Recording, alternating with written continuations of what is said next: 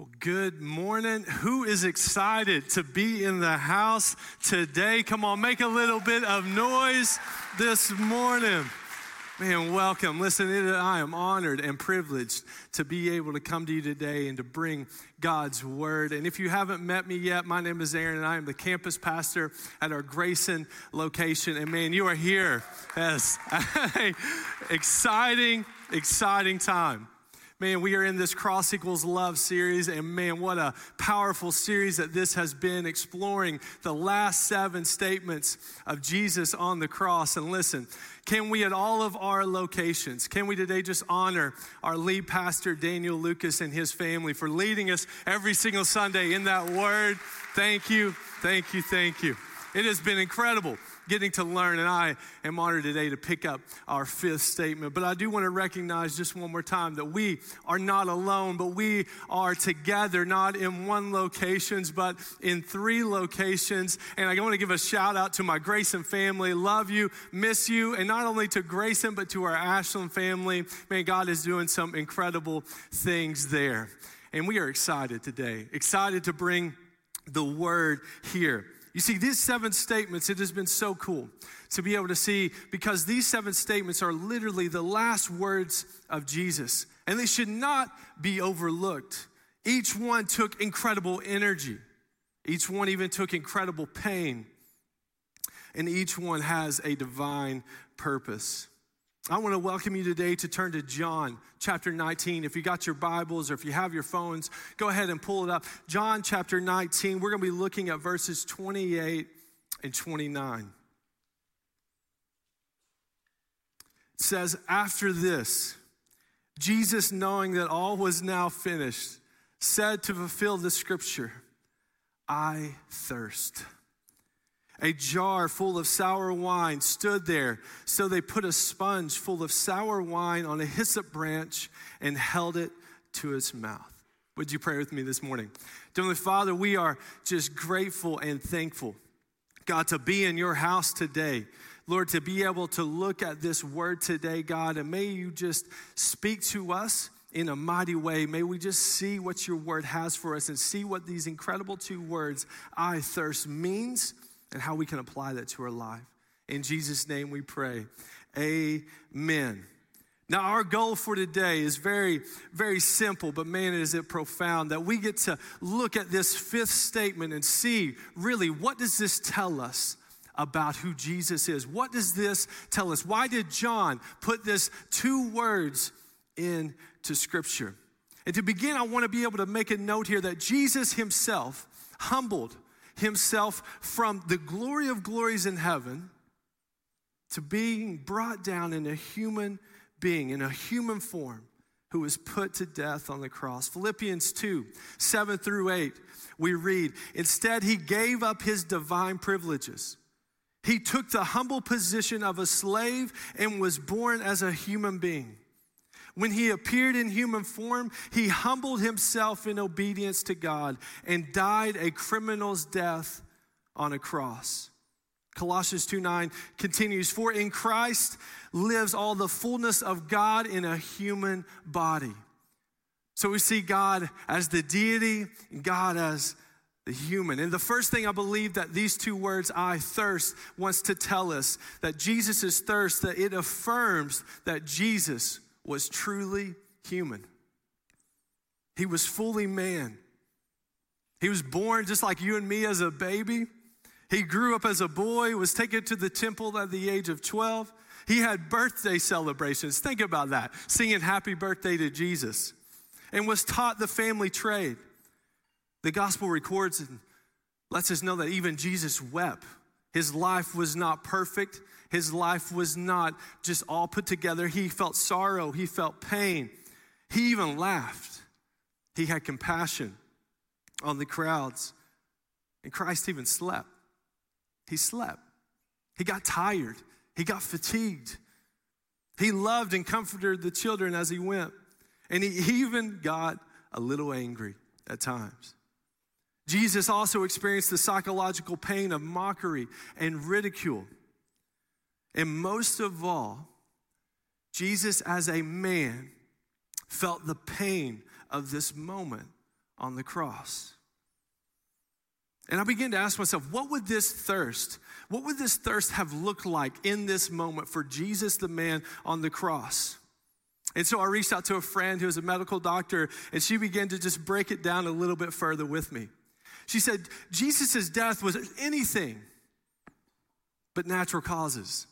There was no sickness in Jesus that led to this death. It was anything but natural causes. And she even went back to the night before, where we find Jesus praying fervently to the point of even sweating blood. He was then betrayed by his closest disciples. He was taken to be harassed and accused from trial to trial. He was flogged and beaten in ways that we can never even imagine. He was kept awake through the night. And after his final conviction, he had to walk a significant distance, all the while carrying a heavy cross, and then succumbing to his human weaknesses and the cross needing then to be carried by someone else. She continues on, he was nailed to a cross and literally spent the last hours of his life actively suffocating. All of that taken into account creates a picture of significant dehydration. Thinking of it that way, his body was screaming for hydration, oxygen, rest, and relief from the pain that he was feeling in those moments. So whenever he says, I thirst, he meant it. She finishes, through all of that, though, he was thinking of me. Wow. See, Jesus felt the depth of the physical suffering on the cross. He took no shortcuts. He didn't take the easy way out. This is the moment where you would think him being both God and man, that he would be able to go through and fulfill the atonement without having to suffer so much. But instead, we see that he did not take an easier route. He took one of the hardest paths. He took the path that was laid in front of him. You see, we realize here that through everything that I have just spoken, that Jesus understands the suffering that we go through. Right now, the pain that you are feeling, the loss that you are feeling, the suffering that you have in these moments, listen, Jesus has experienced these things.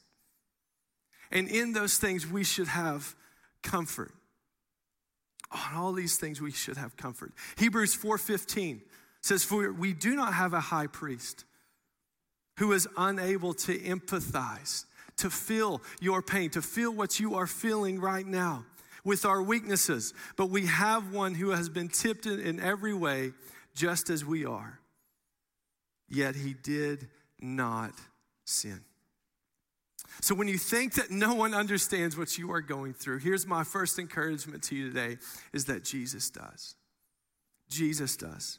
In 2 Corinthians 1:3-4, it says, blessed be the God and Father of our Lord Jesus Christ, the Father of mercies and God of all comfort, who comforts us in all our affliction, so that we may be able to then comfort those who are in any affliction, with the comfort with which we ourselves are comforted by God. So when Jesus says, I thirst, his human body form was crying out for that which his body needed most.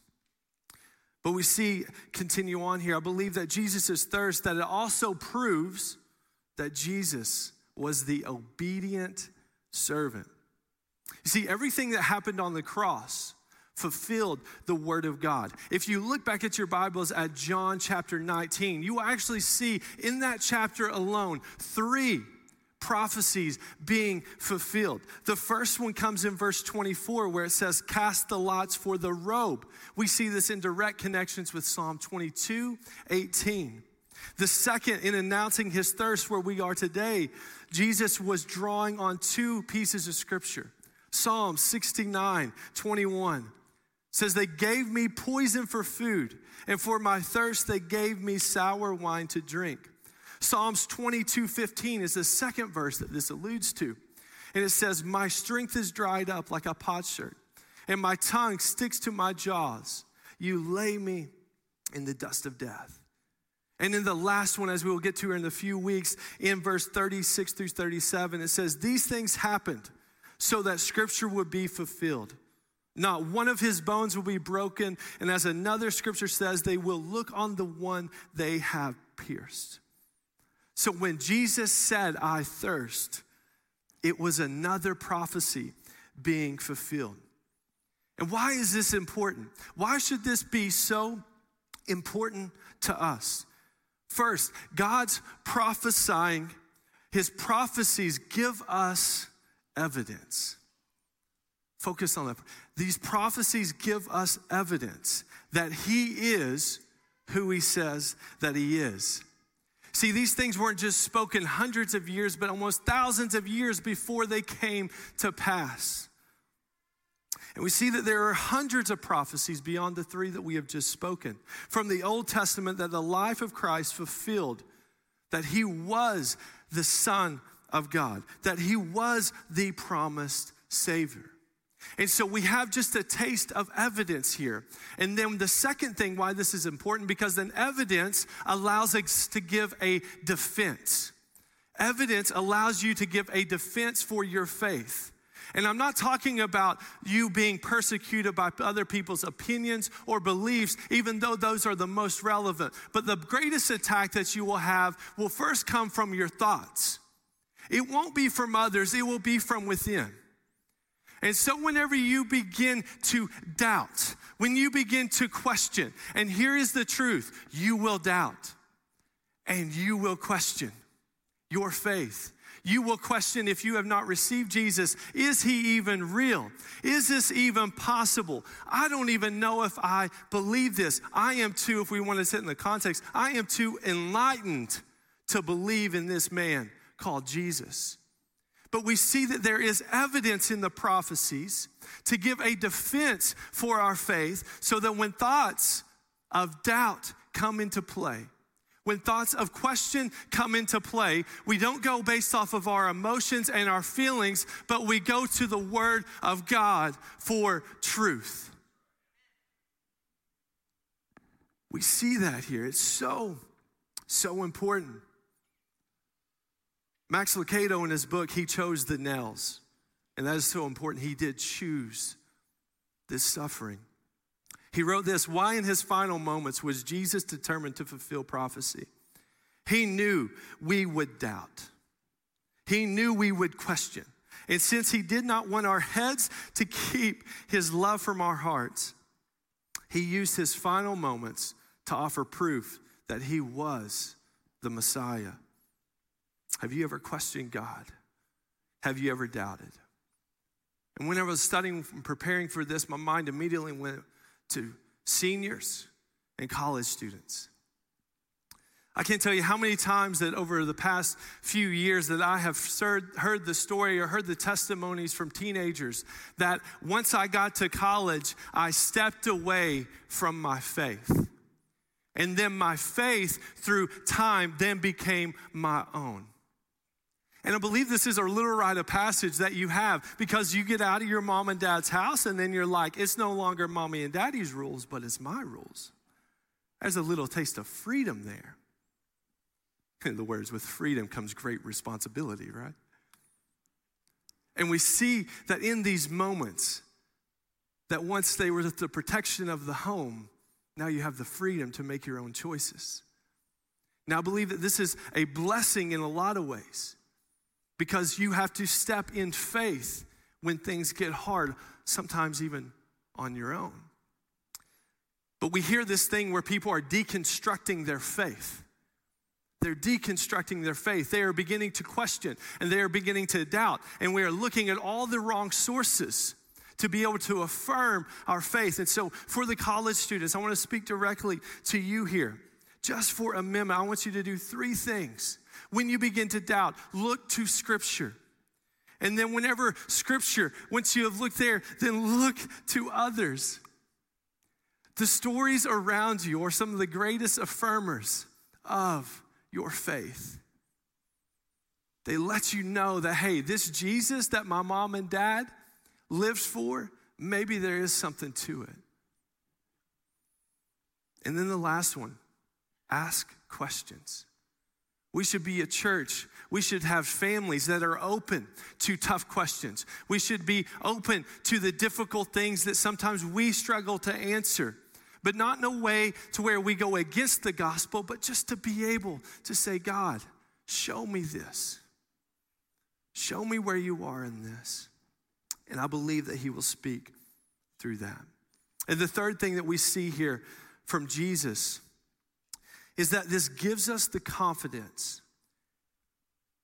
Look at this. The evidence gives us a defense, and our defense gives us the confidence to trust God and obey. Even when it is challenging, even when it doesn't make sense, even when you still have questions that aren't answered. Listen, you can trust and obey. Christ was the perfect example of this. He was the obedient servant. He fulfilled the will of God. And that gives us confidence in who he is. And that confidence bolsters our ability to follow his example. The examples of trust and obedience, even in times of doubt. Even when there is suffering, even when there is pain. When we obey the word of God, we follow in the footsteps of Jesus, and we fulfill the will of God and glorify him. And lastly, the third point that I want to bring to light, in that Jesus' thirst, it shows how much Jesus loves me. This cry of Jesus, I thirst, while dying on the cross for you and me, was literally true of him. But even more so, it is also to be understood that Jesus was thirsting, I believe, spiritually. Thirsting for what exactly? And I believe this is so true. The salvation of his people. He thirsted after the glorifying of God and the accomplishment of our redemption. In John chapter 4, we are reminded of this very familiar story when he promises the woman at the well this. Jesus said to her, everyone who drinks of this water will be thirsty again. But whoever drinks of the water that I will give him will never be thirsty again. The water that I give him will become in him a spring of water welling up to eternal life. The woman said to him, Sir, give me this water so that I will not be thirsty or have to come here to draw water. See, just like this woman, we have both felt both physical thirst and spiritual thirst. I thirst from being literal to being a figurative expression of our life. We all have felt this. And I ask you the question today, what are you thirsting for? What are you thirsting for? What is deep down within your soul that you are crying out for? It is the cultural tug of war within our souls. I want to share with you just a little piece of what I've been experiencing over the past month in an accountability group that I'm part of with me and a close friend. We were sharing just various temptations that we have been having lately. And I shared some thoughts that have been going through my mind. See, going back to college just a little bit, I was a part of our adventure programs at Eastern Kentucky University. About 90% of my friends within that group right now are traveling across the country, literally living out of a van, working winter gigs to pay for their summer explorations. That was who I lived with. That was who I was around. And I can remember whenever me and my wife got married, that adventure was the thing that we were going to seek. If you've ever watched Up, adventure is out there. Well, we were the ones that were going, had the little adventure book, everything. That was what we were crying out for. And then, like so often, God had different plans. God sent me into teaching. God sent me into coaching. God sent me into youth ministry. And before you know it, there went 4 years completely committed to those three things, those three things. And we see that adventure was somewhat missing. That was my belief. That was my thoughts. And so I began to share with my friend. I was like, you know what, man? Here's what's been struggling with. I could just stop. I could just quit ministry. I said, man, I can go teach. And you know why I went to teaching, man, in the first place? It wasn't about the kids. It was about the summers off. Can I get an amen?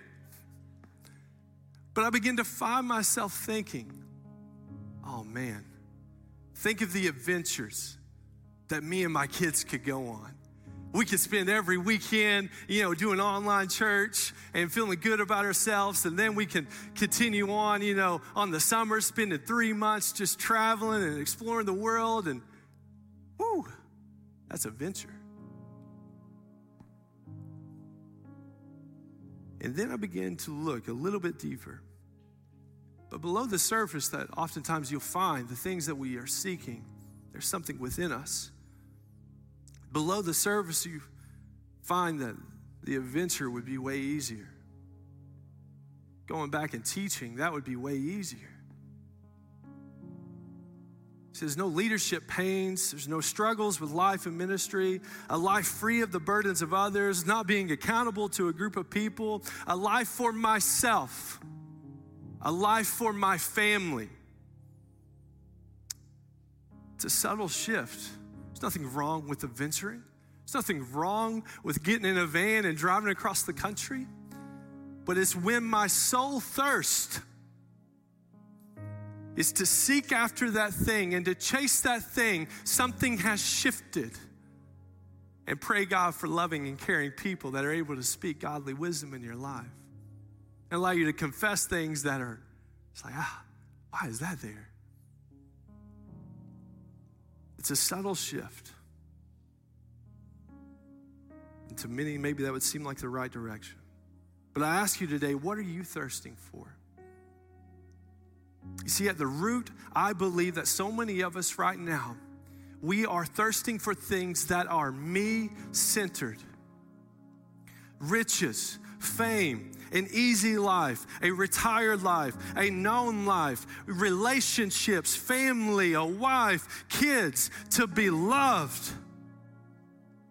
They leave us chasing and seeking. How do I get my thirst satisfied? So many have been where you are, lost. Seeking and searching, trying to be filled up, to quench the thirst within you. So I encourage you today to stop looking for fulfillment elsewhere. And here's the word I want to share with you that somebody's spoken into me. Give up false expectations. Once we have accepted that we are fundamentally diseased in that nothing in this life will ever fully complete us, we need then give up our expectations and demands. We must stop expecting that somewhere, sometime, in some place, we will meet just the right person, the right situation, on the right combination of circumstances so that we can be completely happy. We will stop demanding that our spouses, families, friends, and jobs give us what God can give us. Clear-cut, pure joy. Not easy, maybe sometimes difficult, sometimes really hard, sometimes really painful. But even in that, joy and peace. Christ's thirst, if you look compared to ours, being me-centered, Christ's thirst, they are God-centered. His life was a servanthood to the will of God. We see the writers of the Old Testament affirm this thirst. Oh God, you are my God, and I long for you. My whole being desires you like a dry, worn out, and waterless land. My soul is thirsty for you. Psalms 42, as the deer pants for streams of water, so my soul pants for you, O God. Where can I go? When can I meet with God? Psalm 63, 1-2. My soul thirsts for you. My flesh faints for you, as in a dry and weary land where no water is. In this moment, in these words, I thirst. What was God focused on? What was he focused on in this moment? If Jesus is about the will of God, what was the will of God? What was God's thoughts consumed with in that moment? Me and you. The others of the world. As my friend reminded us earlier, that in all of this, he was thinking of me. No matter the suffering, no matter the pain, Jesus said, I will be obedient to your will. And I began to put myself into Jesus' mind and thoughts when he said, I thirst. I began to say, I love you, Aaron. I will give my life freely as a sacrifice for your sin. Aaron, you will thirst no more. In me you will find living water and eternal water, fulfillment, peace, and joy. In Jesus' final moments, he thirsted so that, like the woman at the well who believed, and you and me who believe, will be satisfied. I will bring you pure joy. See, trusting in Jesus sees our sins forgiven and fellowship with him restored. Trusting Christ means having our spiritual thirst that every single one of us has and every single one of us longs for quenched. Not just for now, but for all eternity.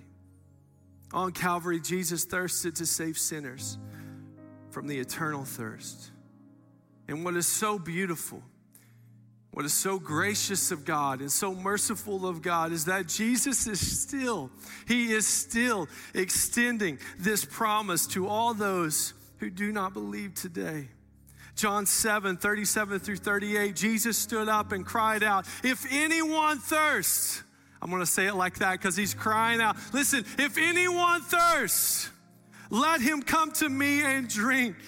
Whoever believes in me, as the scripture has said, out of his heart will flow rivers of living water. And so I encourage you today.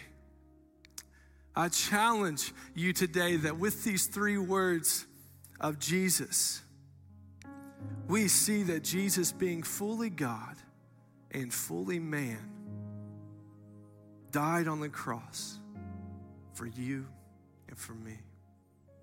He was the obedient Messiah. In him we have evidence. In him we have a defense. And in him we have confidence and the ability to trust where he leads in your life.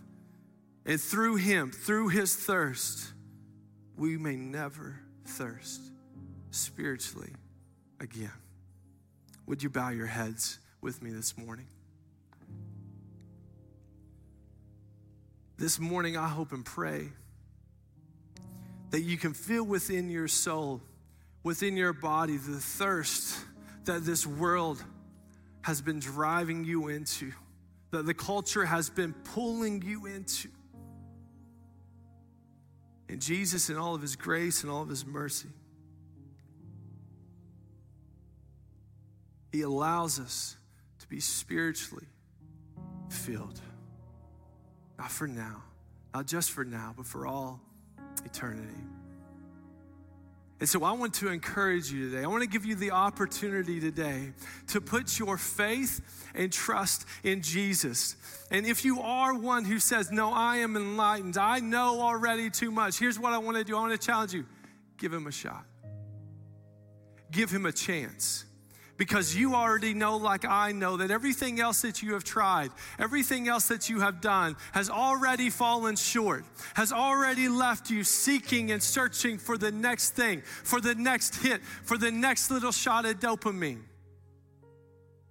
And so today, we offer you the chance to receive Jesus and to be filled, to have your sins forgiven, past, present, and future, to have a hope and a peace and a joy that goes beyond all understanding. We believe from Romans 10, 9 through 10, that if you declare with your mouth that Jesus is the Lord, and believe in your heart that God raised him from the dead, you will be saved. For it is with your heart that you believe and are justified. It is with your mouth that you profess your faith and are saved. We want to encourage you today, if you want to put your faith and trust in Jesus, I encourage you today to say a prayer with me this morning. Jesus, forgive me. I am a sinner. I have fallen short. Jesus, I have chased after the things of this world, and it has left me empty. Jesus, today I choose to put my faith and trust in you. Jesus, I believe that you came for me, that you died for me, that you got up out of the grave for me. And today, the best I know how, I will choose to follow you. Help me all the days of my life, Jesus, to seek you first above all things. Amen. If you prayed that prayer, listen, there are people here today that want to celebrate with you, that want to pray with you. And listen, you have just made one of the greatest decisions of your life. And to the believers in the room, I want to challenge you today to seek out your heart, to seek out your soul, to realign that thirst with the thirst that was with God, that was on Jesus on the cross, to do the will of God. What he has for you in this life is incredible, but it's not for me. It's not for you, but it's for others. It's for others. Would you pray with me this morning? Dear Heavenly Father, thank you so much for your word. Thank you so much for time together, Lord. And we are so thankful, God, that you got on a cross for every single one of us. But Lord, today we know the powers that be are trying to pull us away, pull us aside, God, and just get us into all the other things that this world says we need. Lord, the things of which our souls thirst for that are not of you, God. Lord, I pray that you would remove those out of our hearts today, that we would seek you above all things. In Jesus' name, amen.